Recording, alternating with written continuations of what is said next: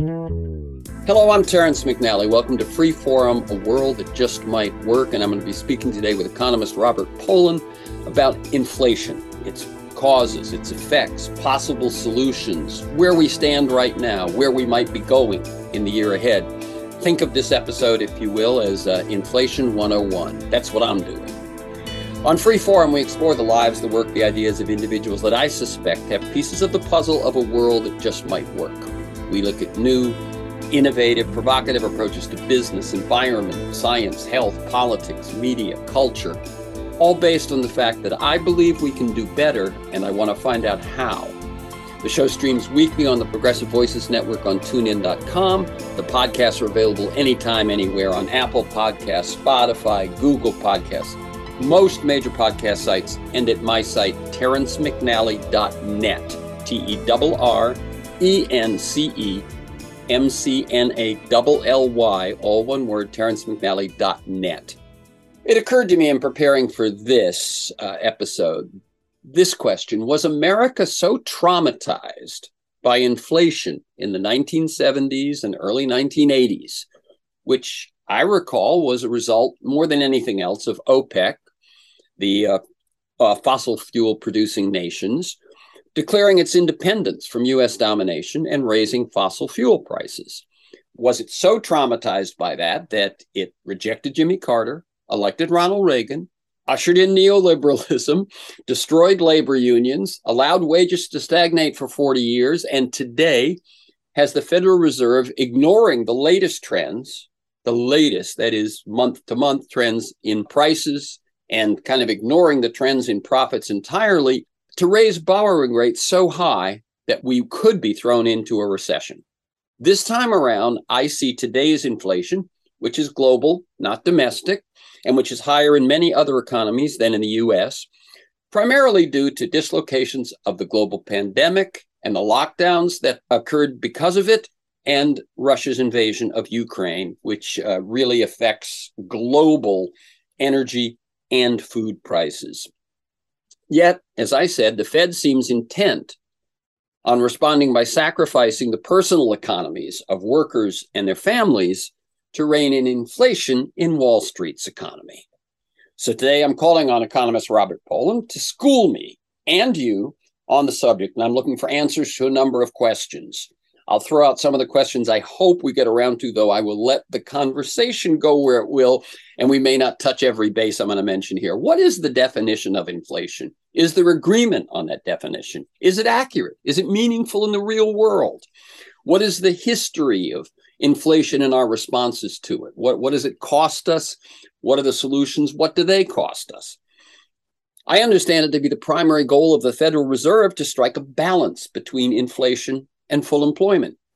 Am I right? And am I right in observing that the Fed seems to consistently err on the side of tolerating unemployment in order to deter inflation? What are the particular causes of our current inflation? Am I right in the ones that I put forward? What are the latest trends? That is not going back a year, but going back the last few months. Are things shifting? How should we assess the Fed's response, the Federal Reserve Bank? Does it even have the power or the tools to deal with the current causes of our high prices? What is the role of windfall profits and price gouging on the part of corporations in inflation and in battling inflation? And are there other better responses we could be taking? Okay? I realize that's a lot to hope for. And as I said, I assume the flow of the conversation will dictate how much we actually cover, but let's give it a try. Robert Pollin is Distinguished University Professor of Economics and co-director of the Political Economy Research Institute, PERI, Perry, at the University of Massachusetts Amherst. His several books include The Living Wage, co-authored with Stephanie Luce, Back to Full Employment, Greening the Global Economy, and The Climate Crisis and the Global Green New Deal, co-authored with Noam Chomsky and C.J. Policronio. He's also authored and co-authored a number of reports aimed at moving things forward in the real world, not just academic reports, but things that can be in the toolbox of people who want to make change, from creating living wage statutes to the economics of Medicare for all, and including the California Climate Jobs Plan. Welcome again, Robert Poland, to Freeform, a world that just might work. Thanks very much for having me on. And let me tell listeners we're recording this conversation Wednesday, February 1st. First of all, how are you? We last spoke in August 2021, and in that previous interview, we were joined by Dave Campbell of United Steelworkers Local 675, and we talked about the California Climate Jobs Plan, which I find very exciting, and I find myself mentioning a lot when people sort of are bemoaning, wait, but are we going to get anywhere? It's a big problem it deals with, but I have found myself, I think about, of the various conversations I have on the show, which ones come up when I'm in the real world, and that is one that comes up for me a lot. I invite listeners to find that episode on their favorite podcast platforms or at my site. And, look for California Climate Jobs Plan or Robert Poland. So can you briefly tell us about the plan, about this work that you're doing with various states, how it happened, what you learned, and kind of an update on maybe where we stand, and then we'll jump into inflation. Well, yeah, first, thanks again for having me on. It sounds like from the way you summarized that you pretty much know everything I'm about to tell you anyway. So I think, it'll be quite easy to go over things. And it was great being on the last time with Dave Campbell, somebody I have a huge amount of respect for as a visionary labor leader, a labor leader who is trying to combine the saving the planet with the well-being of working people, especially the workers whose livelihoods are dependent on the fossil fuel industry. And let me mention one thing. I said Dave Campbell is with the steel workers. The steel workers represent a great deal of the oil workers in Southern California. That's right.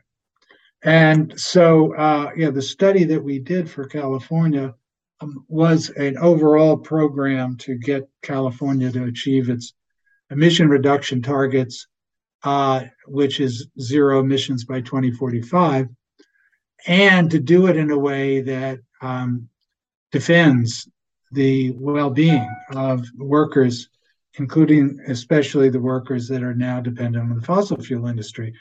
So where is the progress? Well, first of all, there is some progress nationally with the so-called Inflation Reduction Act. So we are talking about inflation. It's called the Inflation Reduction Act, but actually the Inflation Reduction Act is primarily concerned about climate issues. I guess that was just a moniker that they had to put on to satisfy Senator Manchin in West Virginia. All right. And that law, which passed, 8 months ago, on the one hand, it is not, in my opinion, it's not close to being adequate to move us onto a stabilization path. On the other hand, it is dramatically larger than any other climate initiative ever undertaken in the United States, and for that matter, pretty much anywhere. Maybe, there's some comparable programs in Europe, but nothing bigger. So that is a major step forward. And then what I noticed just in the past week, in fact, there was a piece in the Wall Street Journal that a lot of the new investments and the subsidized investments in clean energy are being targeted at red states, which is a very smart thing to do, because these are the states in which at least the politicians, I don't dare speak for the people living in those states, the politicians say, oh, this, the Green New Deal, it's garbage, it's a Marxist conspiracy, and it's not addressing the needs of the people in our state. Well, what this is showing, quite the opposite, that this is actually a real substantial driver of economic opportunity in red states as well as blue states. So that there is progress. And the more people realize that, the further along we can go. Now, on the specific issue that we talked about with Dave Campbell, which is protecting the well-being of fossil fuel workers through just transition programs, there is very little progress, including in California. There's discussions, there's very high-sounding kind of resolutions and so forth, but in terms of the actual implementation of viable initiatives, we aren't there yet. One of the things we tried to show in our study was that putting down a truly generous, robust program that oil refinery workers can support, because it will not entail massive loss of well-being on their part, which is the only kind of program that really deserves the term just transition. That's right. It's not that expensive, including in California, including everywhere. I mean, I also did one for the whole U.S. economy. And you've done other separate ones for a number of states. Now, including West Virginia, including Senator Manchin's state. And, what we found is, just take the average for the whole economy, to give a program that would guarantee new jobs, that would guarantee wages would not be cut, that would guarantee the retraining as needed, and so forth, at a generous level. It's, as compared to the overall economy, it's less than 1/100th of 1% of GDP. So, a bare drop in the bucket. And that's to give everybody, everybody that loses their job in the fossil fuel industry, a guaranteed new job at their same pay, at least. Their pensions would be guaranteed. So this is all a matter of will. It's not even a matter of money. It's a matter of will, and it can be done. And with the implementation of the Inflation Reduction Act, I'm at least hopeful that people will start to see that this kind of initiative, a real climate program, also will engender benefits for people's well-being. Yeah, one of the numbers that stuck in my mind was, you said that the average oil worker, we're talking specifically California, this was the California plan, makes something like $135,000 a year, while the average job they might get in clean tech might make $85,000. Well, that's $50,000. But in the plan, and this number that you were just talking about, that 1/100th of 1% of GDP, they would be subsidized to their oil worker level for the first 3 years. 3 years, yeah. Now, it's not forever, but right. So it would give. But I imagine what's happening is, if you can use that carrot to move the transition, then other forces will come into play.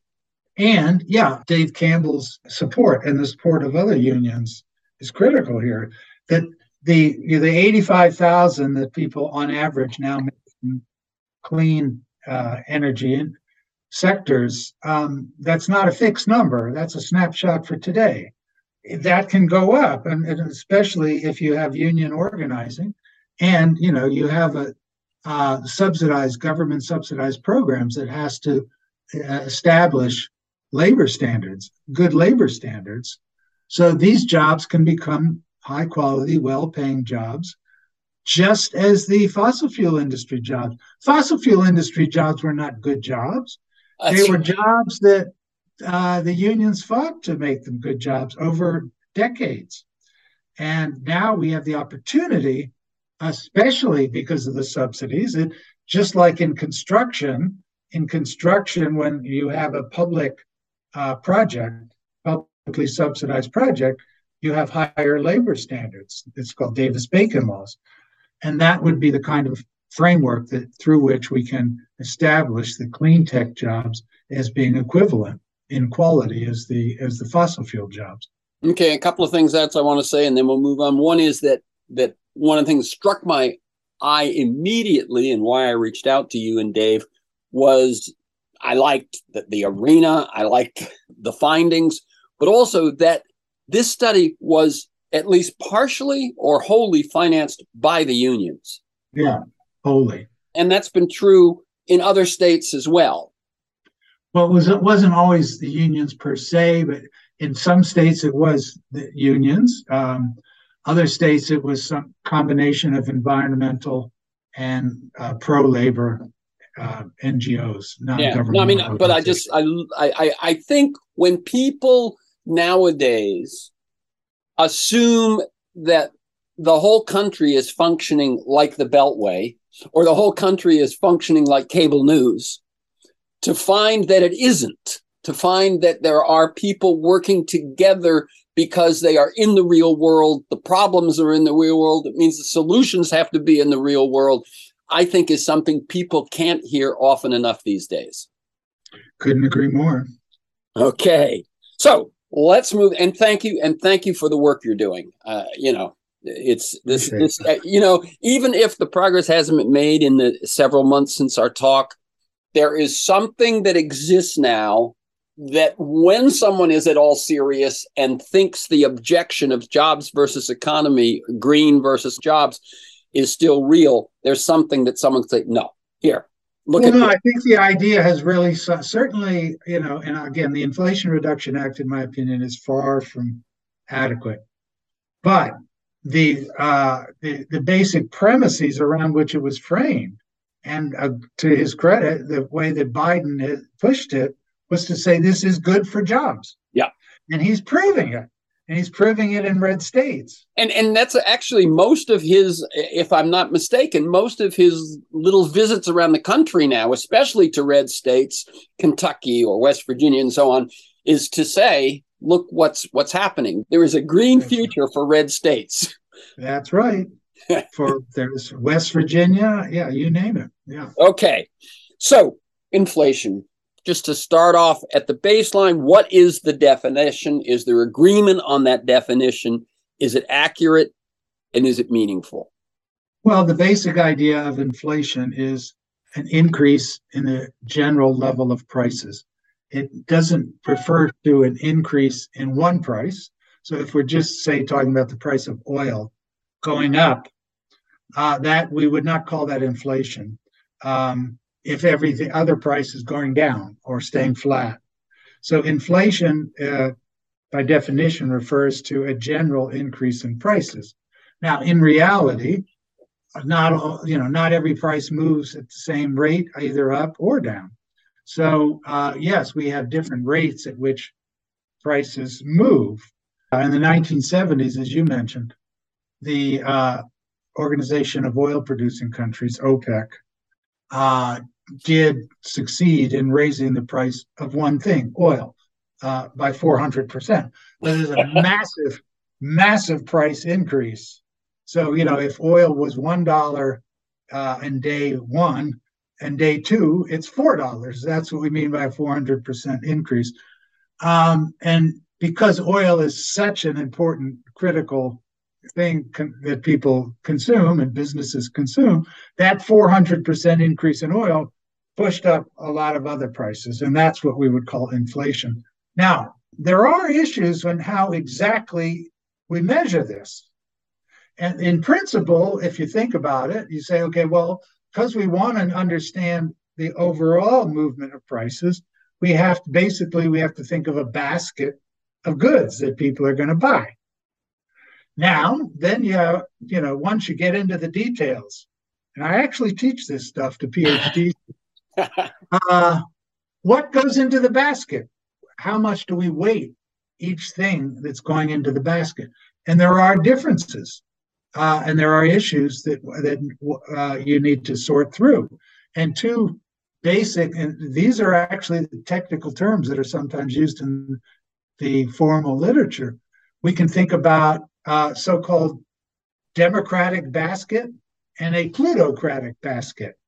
And a plutocratic basket, you would say, okay, let's see everything that everybody buys, and just divide it up equally, and that's our basket.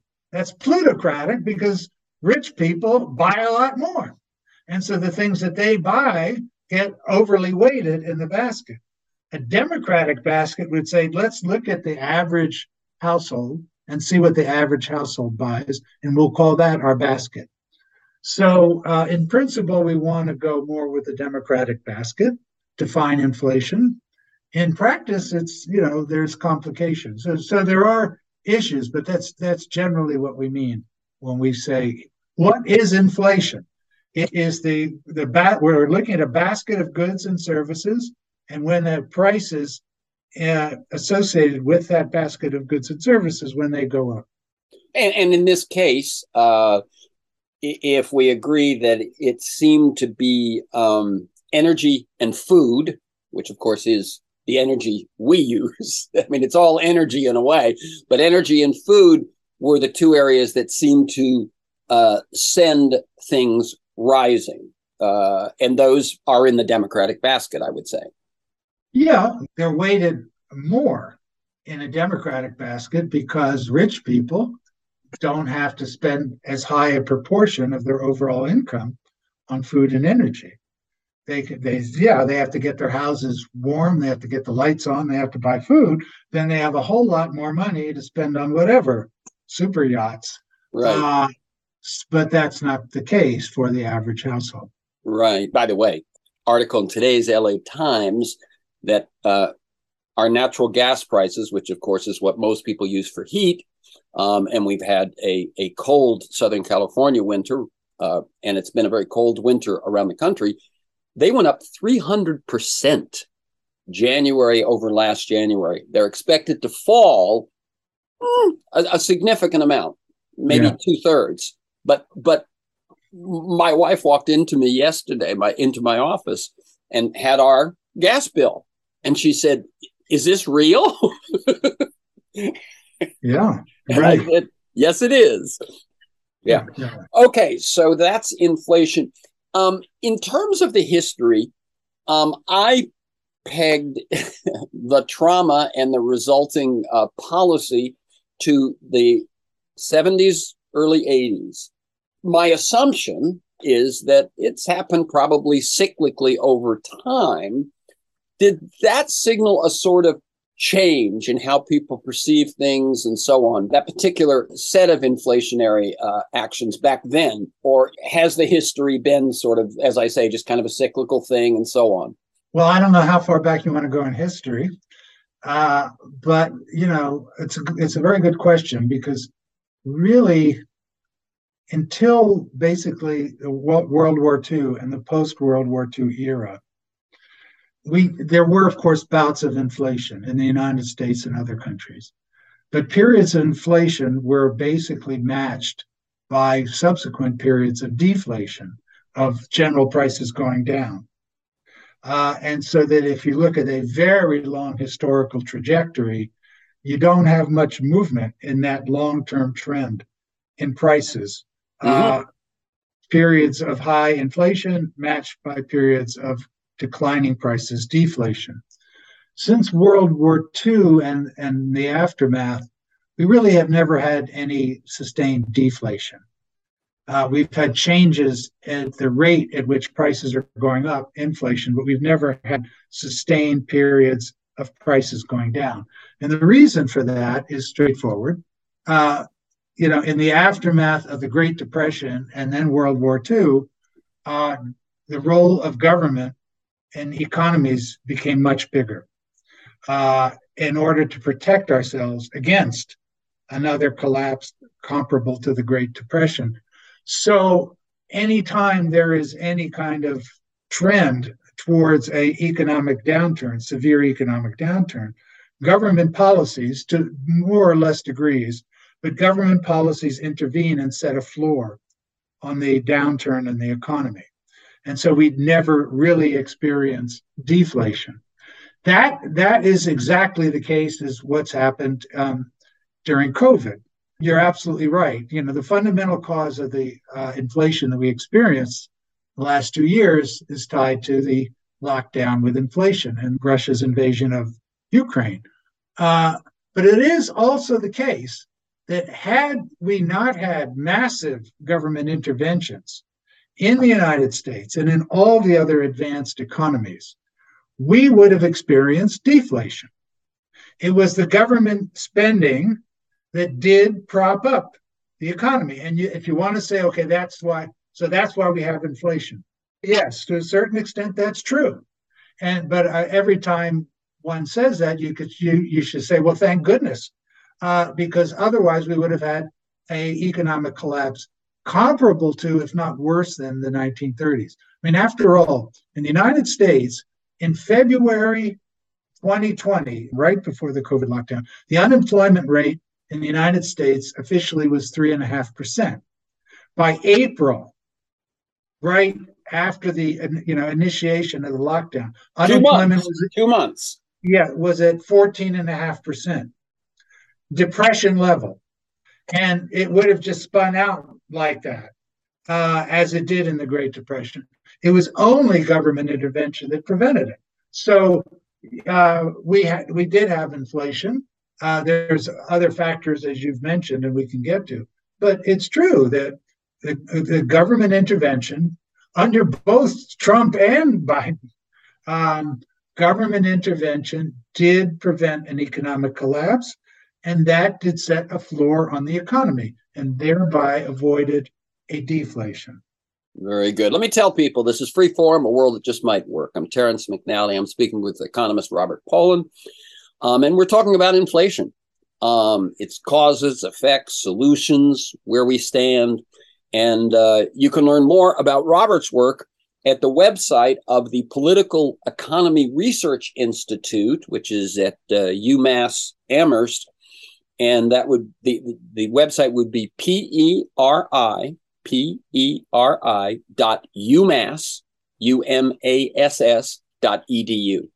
perri.umass.edu. I have here a quote from Larry Summers, who, of course, is a big voice in all of this in terms of inflation and so on.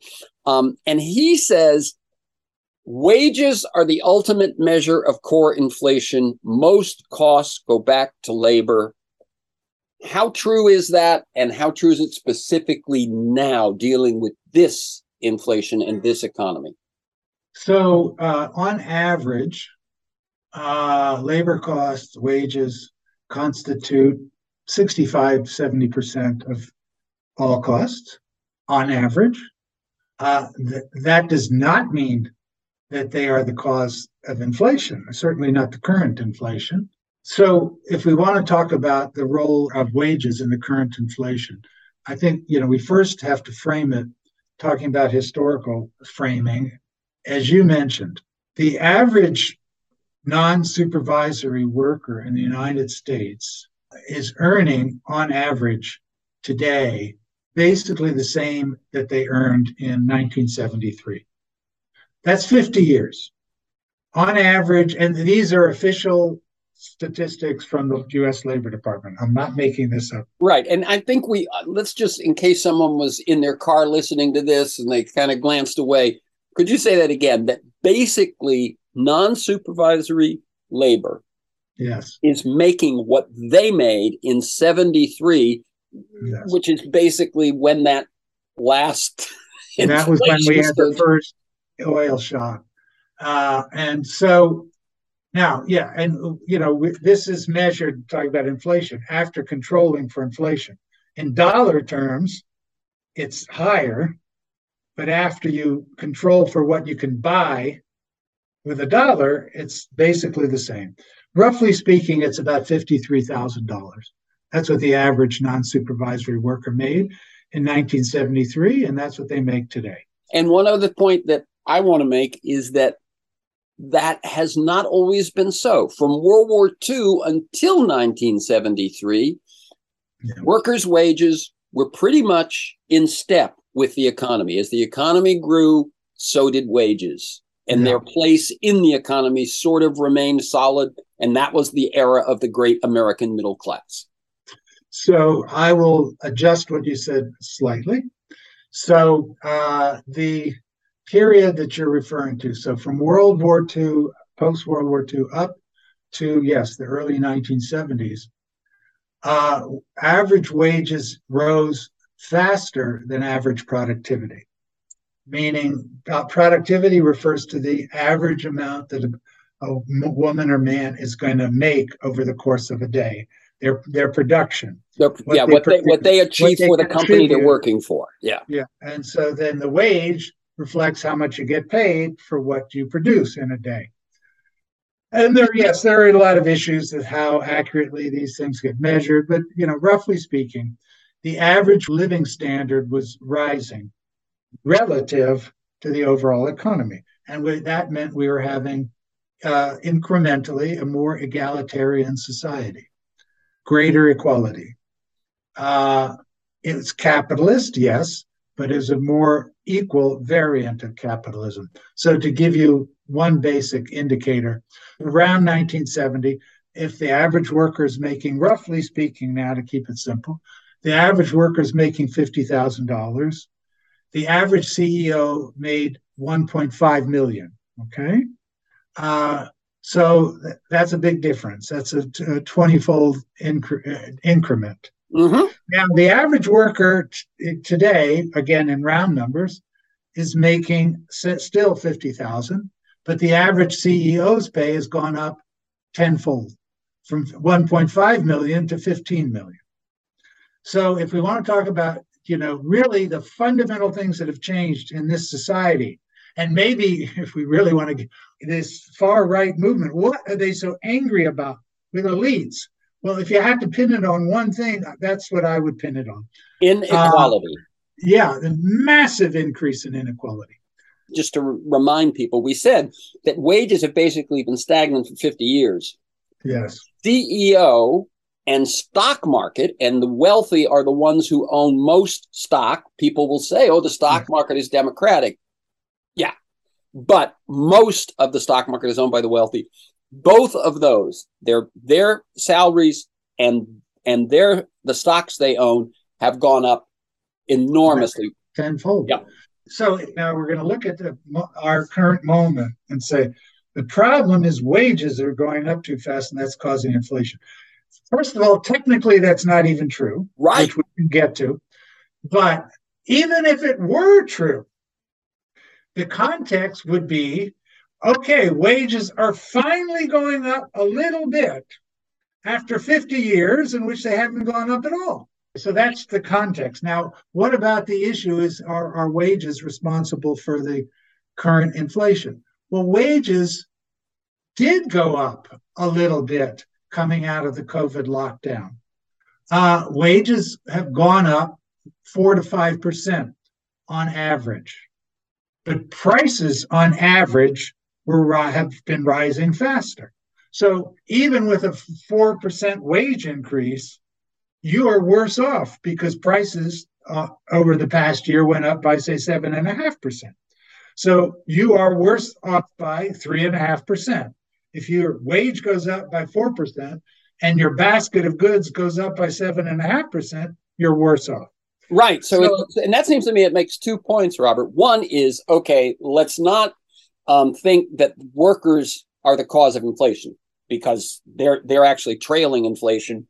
But let's see, that 3% difference, that's where I'd look for the cause of inflation. Exactly. So where is that coming from? Well, you already raised the basic structural factors, which are coming out of the COVID lockdown and then the war. And what has resulted from that during the COVID lockdown, there was literally a lockdown, a global lockdown. That means things didn't get produced.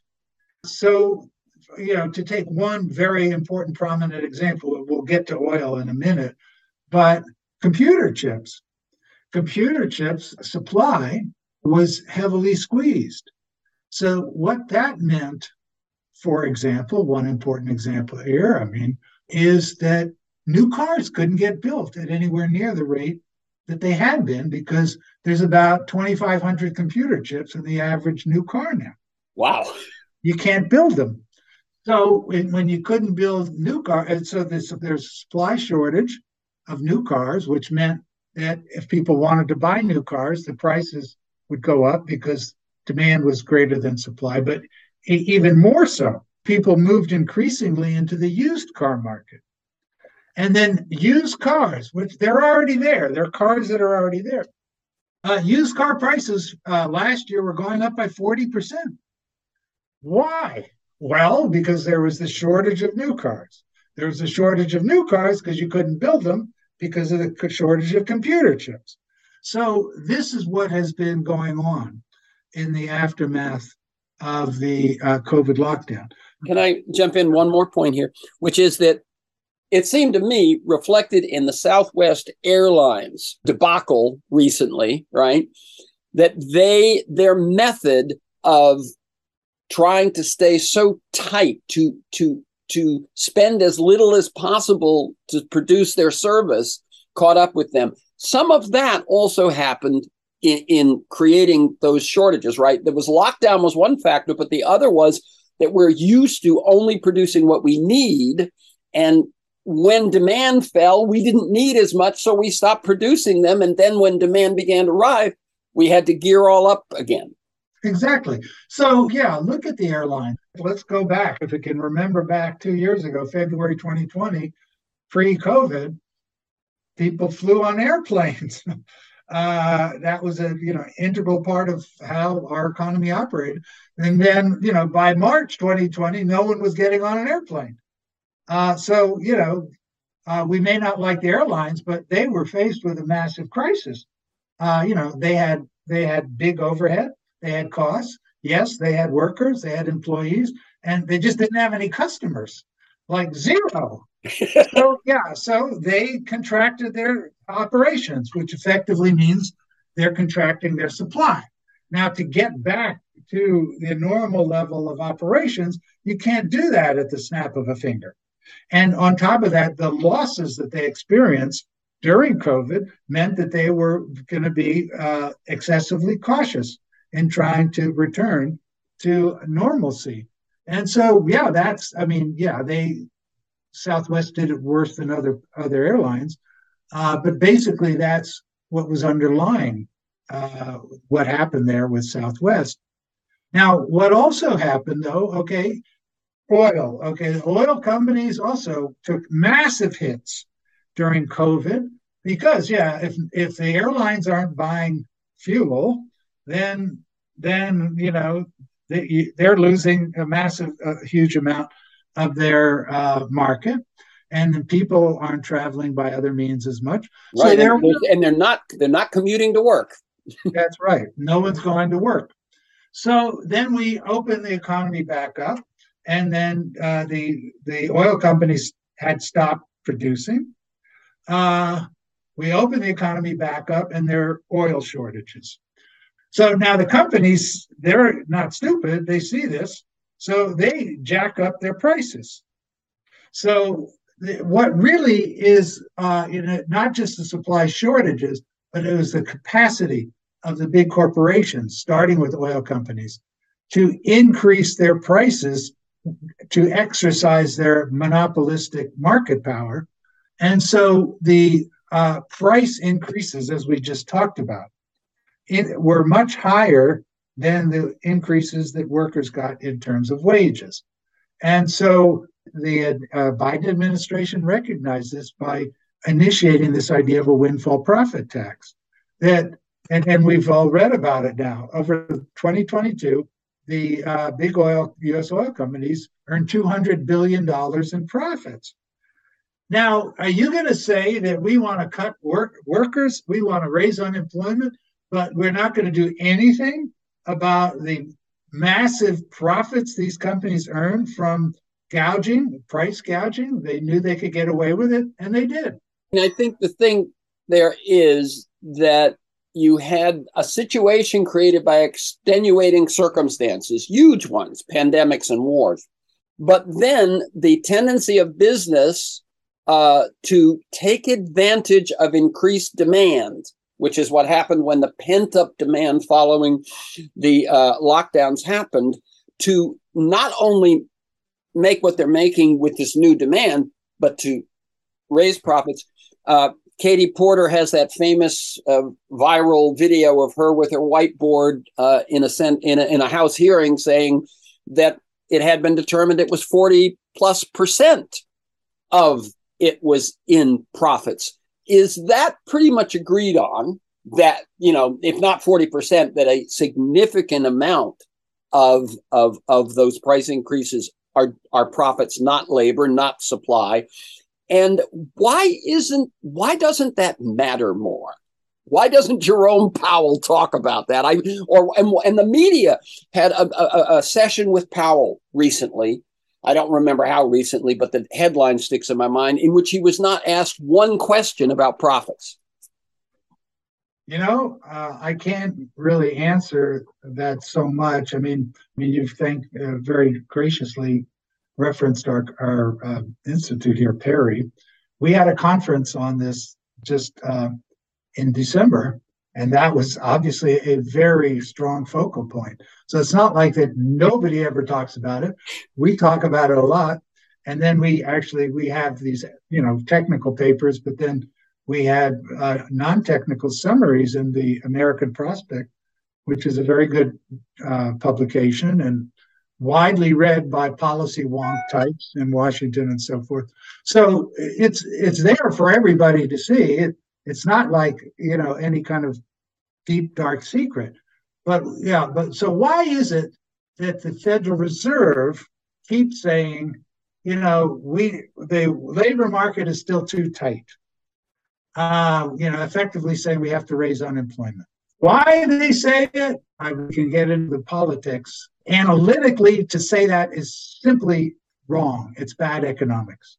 What we should be saying is, what we have to control is the windfall profits, the massive price markups, the monopolistic power that resulted coming out of the COVID lockdown. Now, on top of that, yes, of course, you have the effects of the war. Russia and Ukraine both. Russia is a major supplier of natural gas and oil. Ukraine is a major and food, and Ukraine is a major supplier of food. And so, you're going to have a war that's going to create shortages, and those shortages means that we have a mismatch between overall supply and demand. And when there is more demand than there is supply, that will tend to raise prices. What if we left out? What should people know that we haven't touched on? I've got a few other questions, but from your perspective.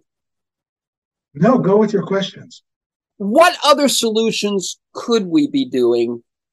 And my guess is that some of what we could be doing, other than the Fed just continuing to raise rates with a serious potential of a recession out in front of us, what other tools are there? What other things we'd be doing? And I know some of them would be more long-term. And I will say one of them is we could have an actual antitrust policy in this country. Even Ticketmaster and people who don't pay attention to anything else, the folks who buy tickets to concerts would agree with that. Go ahead. Yeah, I'm one of them. My granddaughter said she was dying for me to get her tickets to Taylor Swift. I was online trying along with 19 million other people and failed to get tickets. I had to tell her and disappoint her. She'll get over it. But first thing I think is to recognize that actually inflation is already coming down quite a bit. So if we look at, so that the numbers that are reported in the press are looking at, say, last month relative to January of 2022. And then what we've been hearing over and over is 12 months relative prices. But what's happened in the last 6 months is really inflation is basically at its long-term trend. It's at about 2%. People don't realize that because you keep getting this news that inflation is at 6.5%, 7%. It is if you measure the last 12 months. But if you look at the last 6 months, it's at 2%. If you look at the previous 6 months, it was at 10%. That's why it averages out. Right, of course. Yeah. So that's the first, and that's really critical because if we're saying the cause of the main driver of the current inflation was the COVID lockdown and coming out, well, we are coming out now. So these supply shortages that built up as a result of the COVID lockdown are getting cleared. The supply chains are getting restored. And many people said, well, that would happen. And it is happening. So we aren't seeing any kind of serious inflationary pressures on average at present. So let me just jump in for a couple of things. One, the real time for this conversation was 6 months ago, but leave that aside. But it seems, I mean, the metaphors are obvious, right? This would be like putting a Band-Aid on something after it's healed, or putting, dieting after you've lost all the weight you want to lose. It's just but it's serious because it affects the families of this country and the world. Yeah. And so in that series of articles that I mentioned in the American Prospect, my colleague Jim Boyce has a very good, simple article that everybody should read. It's very easy. The point is very simple. And he's just saying, how come we're measuring only this year-on inflation as opposed to things that are happening more recently? The equivalent is, if you, like right now at this very moment, sitting in Amherst, Massachusetts, it's 20 degrees. Okay. But what if you said, what's the temperature in Amherst? Oh, the average over the year is 52 degrees. Well, who cares about the 52 degrees over the last 12 months? Now, you may say we don't just care about the fact that it's 20 today. Well, let's look at, the last 2 weeks or our forecast for the next 2 weeks. But, what is the appropriate time frame for identifying our relevant period, our trend? And for this, massively important, as you said, decision on what to do about inflation, it is critical to recognize that the driver was the COVID lockdown and the war. And at least the COVID lockdown factor is working itself out. And so to respond to an effect that has already worked itself out makes no sense. That seems to be, huge. In other words, when I'm asking you what are possible solutions to this current inflation, one of the things is, well, is there that much current inflation? And as you're saying, it's back down to kind of its normal average. Yeah. So what should I be asking instead of that? Should it be, what are the solutions to kind of the last year's thing? Or should we just say, if they would just look at the current trends, we'd be asking other questions and solving other problems? Well, but I think it's certainly fair to ask. And these other types of solutions, as we've been discussing, taxing windfall profits, antitrust, putting a cap on monopolistic pricing power, markup power of big corporations, the energy sector. If we transition to clean energy, we will get rid of this problem of the oil companies having all this power, which of course is why the oil companies fight it. And it isn't totally irrelevant that this law, the Inflation Reduction Act, is called the Inflation Reduction Act, because transitioning to a clean economy, clean energy economy, does mean lower costs for energy, because to generate a kilowatt of electricity from solar and wind right now is half what it is for coal or natural gas. So naturally, we don't have the supply. How long has that been true? That's within the last few months, or? No, it's been true for a couple of years. Wow. And again, I'm not making this up. This is coming from the U.S. Energy Department. In fact, it came from the U.S. Energy Department when Trump was in charge of the U.S. Energy Department. So these are real numbers. By the way, I like the way we've looped back to the clean tech jobs stuff at the start. It does all fit together.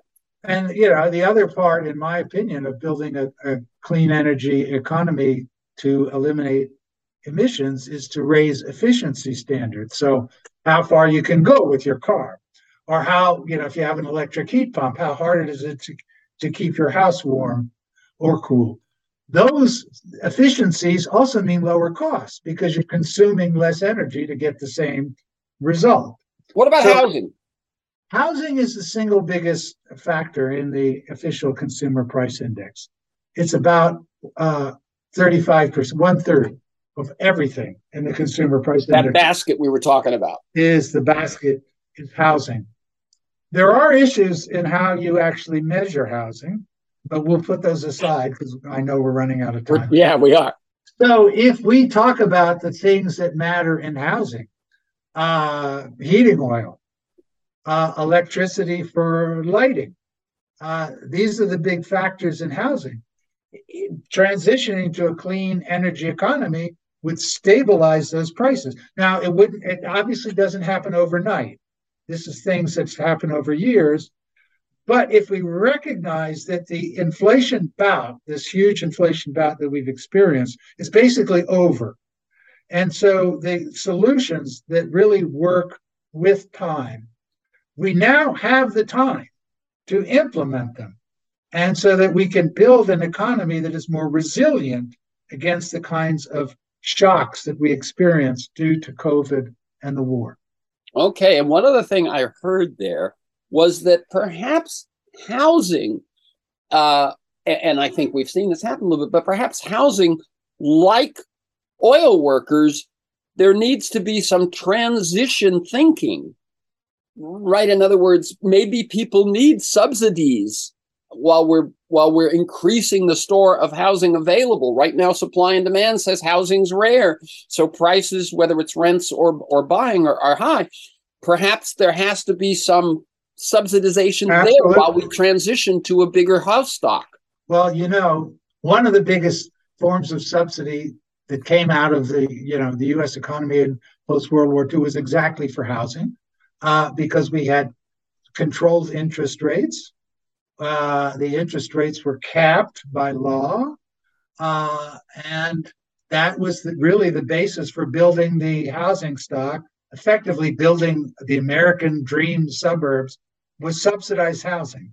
Now that goes away. And so, when we had the financial crisis in 2007 and 9, the major driver there was turning housing stock and mortgages into speculation.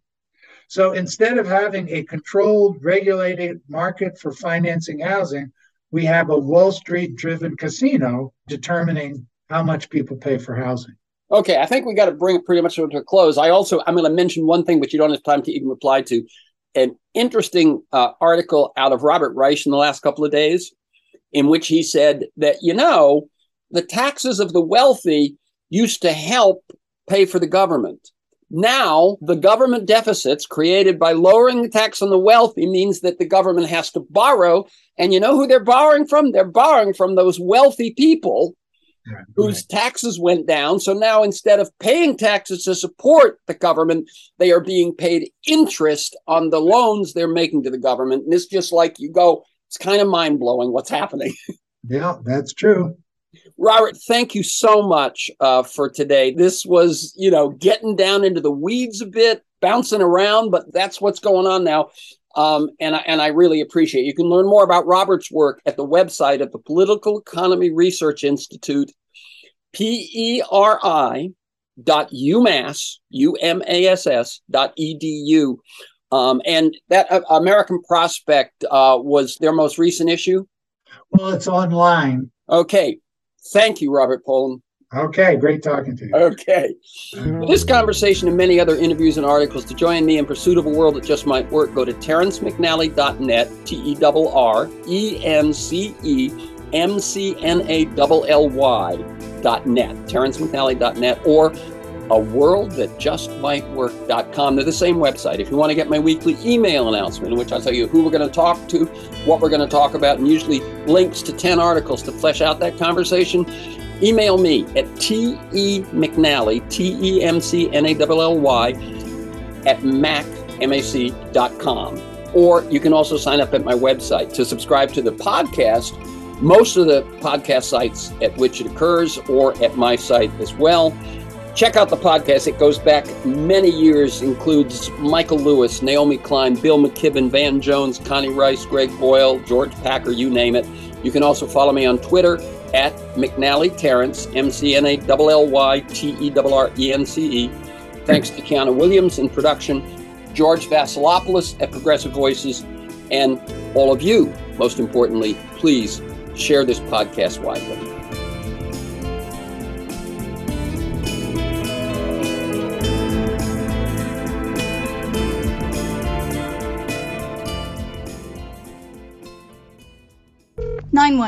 What's your emergency? America's healthcare system is broken, and people are dying. Welcome to Code WACK, where we shine a light on America's callous healthcare system, how it hurts us, and what we can do about it. I'm your host, Brenda Gazzar. This time on Code WACK. What role do physicians and other healthcare professionals play when it comes to advocating for a single-payer healthcare system? What are the main goals of Physicians for a National Health Program, the only single-issue physician-led organization advocating for Medicare for all in America? To find out, we spoke to the new president of PNHP, Dr. Philip Verhoof. Verhoof is also an adult and pediatric intensivist and clinical associate professor of medicine at the John A. Burns School of Medicine at the University of Hawaii, Manoa. So welcome to Code WAC, Dr. Verhoof. Thank you. Let's talk about Physicians for a National Health Program. It was founded in 1987, and here we are 36 years later, still fighting the commercialization of healthcare. Would you say the prospects for PNHP's vision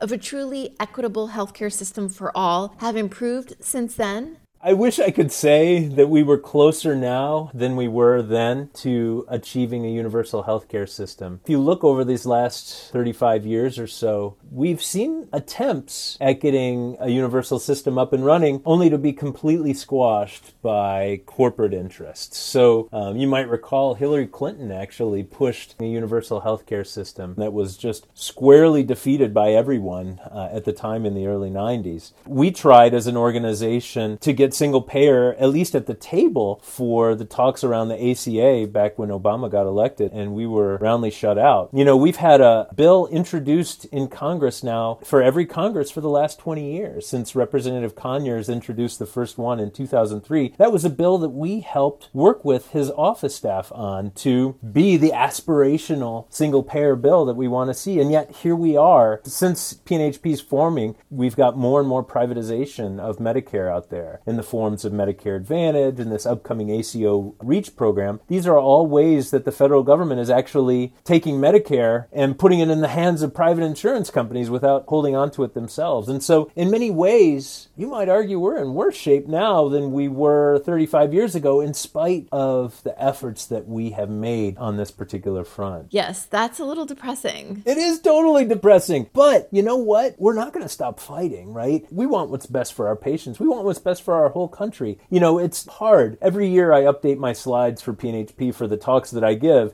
and you just watch how much more we spend than other countries in the world. And then you watch our inequities get worse, and you watch our life expectancy go down year after year, and you say, golly, how is it that we just keep making things worse in spite of ourselves? But on the other hand, if we weren't fighting this fight, I would hate to imagine where things might actually be if we didn't have folks actually protesting and fighting some of these really awful moves that will only hurt our American citizens. Right. Good point. PNHP membership includes doctors, other health professionals, and even members of the public. How does PNHP recruit doctors? So we spend a lot of time just trying to get the word out there about what PNHP is, who PNHP is, and what single payer is. And so I can talk about my own personal experience. You know, honestly, I started getting involved when I was a resident, and then as I continued my training and became a faculty member, I was frequently giving talks to physicians to educate them about our American healthcare system and about ways that we could change it or make it better. I've worked with student groups. I've worked with community groups where I've gone out and talked about what this is. Because, you know, it's interesting. In 2016, single payer actually made it onto the main stage. As Senator Sanders was engaged in his presidential campaign, we started talking about it. And a lot of people had no idea what it is. And, you know, we at PNHP said, hey, we've been talking about this for 25 years. Come to us. We will educate you. And so that's a big part of what PNHP does. But I think one of the things that we see now is that we won't achieve single payer unless we get more healthcare professionals, more people behind it. And so a lot of the work that we're doing now is really targeted at expanding our membership, expanding the knowledge base among professional organizations and state medical societies. So